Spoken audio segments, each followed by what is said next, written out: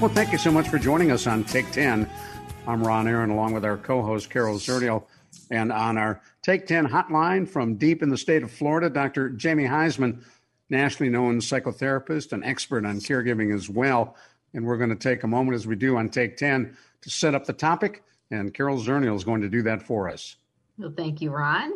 Nice to see you. Nice to see you, Dr. Jamie. Good to see both of you. And here we are on the radio.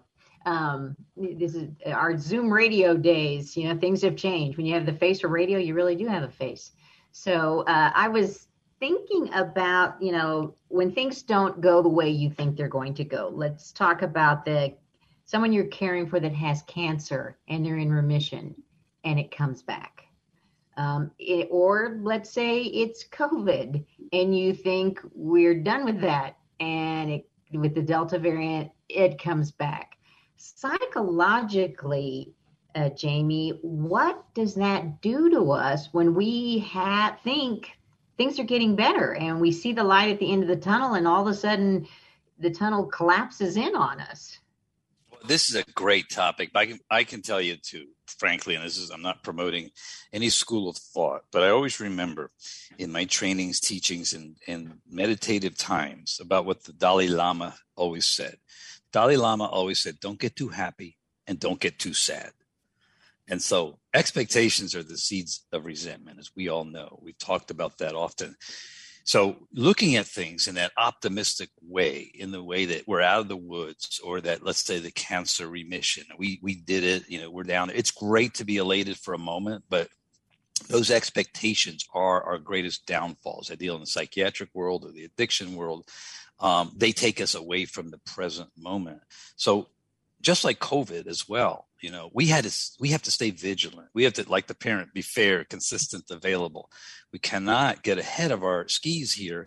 And I think that's what relapse often says. We need to be kind to ourselves, 3 steps forward, 2 backwards, and realize that the path of healing is a slow one, an arduous one, but be prepared for the 3 back and 3 forward and 2 back. If we had that mindset with COVID, or we had that mindset with loved ones we were taking care of, we'd be more on the even plane for ourselves, taking care of ourselves and them.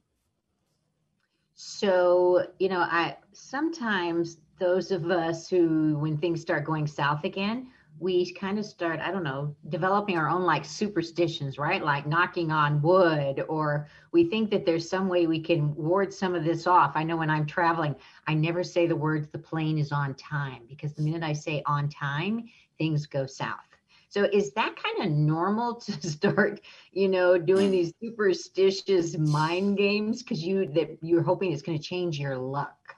Well, Carol, you're just proving out our topic that we have done for years here, that with caregivers especially, that the more out of control we are in our minds, which obviously the relapse in COVID, or God forbid, a relapse in the cancer, the more controlling we actually get in our lives. So it's almost an illusion. So superstitions, going and saying, if I knock on this, or if something comes in between, that is really a sign of saying, wow, I'm a little bit out of control. Now I'm going to rely more on that superstition. And so that's more of a controlling. It's more of that, when really the most critical and important thing, again, is to have that even keel, to not necessarily rely on the superstitions. I love the fact that you're doing it. I'm sure for me, it's habitual sometimes as well.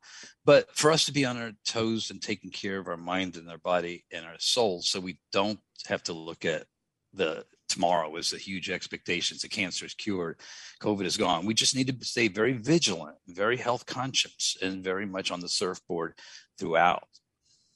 And what are we doing when we engage in those anti-superstition kind of acts? I'm thinking of baseball players, for example. If a pitcher's on a winning streak, he won't change his shirt, his undershirt. If a hitter is doing well, he'll wear the same socks game after game after game.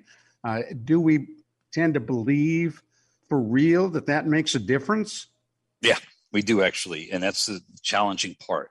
I get it. I'm a baseball fan. I've seen it. I can imagine what Carol is doing with that, too. Look, my daughter and I, when we see a lamppost, if I go on the left, she goes on the right. Like my mom always said, bread and butter. Bread and butters, right? So we don't get ever separated in the future.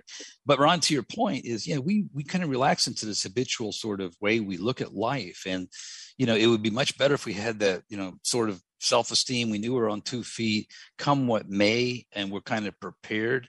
But for a baseball player, I'm sure if he put those clean underpants on or whatever he was going to do that was brand new, it would put him in a state of really disorientation. And he or she, whoever it is, would have to be with a therapist, just like addiction work, and titrate themselves and fill those gaps when they weren't doing these things with more positive things. There is a clinical way out, but I haven't figured it out yet. I don't want anybody to think I'm a guru here, because I came from a very superstitious Russian Jewish mother. God rest her soul. We'll give you a moment to think about that while I let folks know who may have just joined us. You're listening to Take 10. I'm Ron Aaron, along with our co-host Carol Zernial. And with us on the Take 10 hotline from Florida, Dr. Jamie Heisman. And Jamie, that's a good point about superstitions that come passed down from parent to child. Is that typical in most families? It is. It's what, we get a lot of things passed down. It's a whole nother show. We get traumas passed down. It's part of our DNA. My dad was a Holocaust survivor, so we started on that way. But certainly we do. My mom, God rest her soul, I always ask my mom, how come I'm only this height, 5'9"? She says, well, too many people stepped over you when you were a child. So myself, early on, I honest to God, as a child, didn't question that. So I think that we get it handed to us culturally. Actually, we also, in family like trauma, we recreate our parents' parenting, which we should not. We should intervene. So actually, we can change the ongoing traumas and dramas and even superstitions that we pass down. But I haven't been too successful with that. If my daughter is saying bread and butter, I think most of it I've solved for her. She knows if I step over her, she's still going to grow. But other things, I don't think I have. Now, for people who are of deep faith, when there is a relapse, does it cause them to question God? Hey, look, things are going great. I prayed to you. Things are looking up. And wham, all of a sudden they're not. 2 things occur there, Ron. It's a fascinating thing. We can always talk about it now or another show.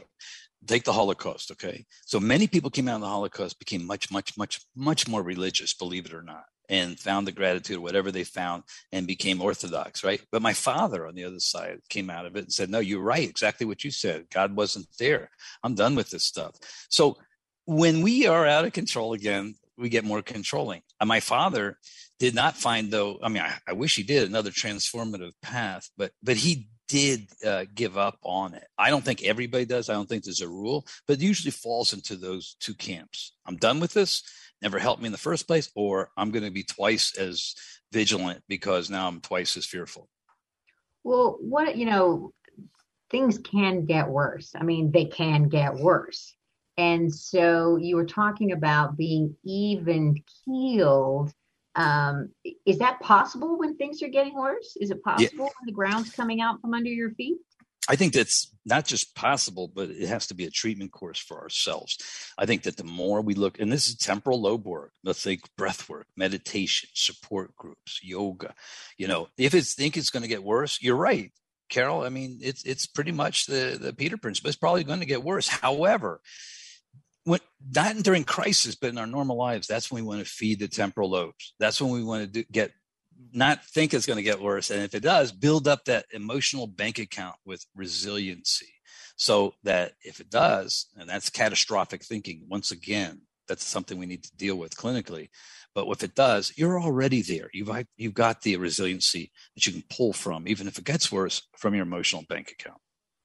I'm thinking about my emotional bank account. So when you describe that in good times, is that, how do we put things into the account? What is it that we're doing? Well, that's the strategies. Let's say the temporal lobe. That's the breath work. That's like getting out and walking and exercising a little bit. Maybe it's going to see a therapist. When you're not in crises, when you're just in regular life, it's more easy to build your emotional bank account, make deposits, just like your bank account that you do. Listen, if you got to pay your mortgage or your car, you're going to go to the bank account. Well, guess what? If you have a crisis or things get worse, you need to go to your emotional bank account in the same way. And you're hoping that there's something there when things go south. If there's not, you're in trouble. That's just like taking those little mini vacations or, you're trying to restore. Exactly. Thank you so much for joining us. I'm Ron Aaron, along with Carol Zernial and Dr. Jamie Heisman. We'll catch you next time on Take 10.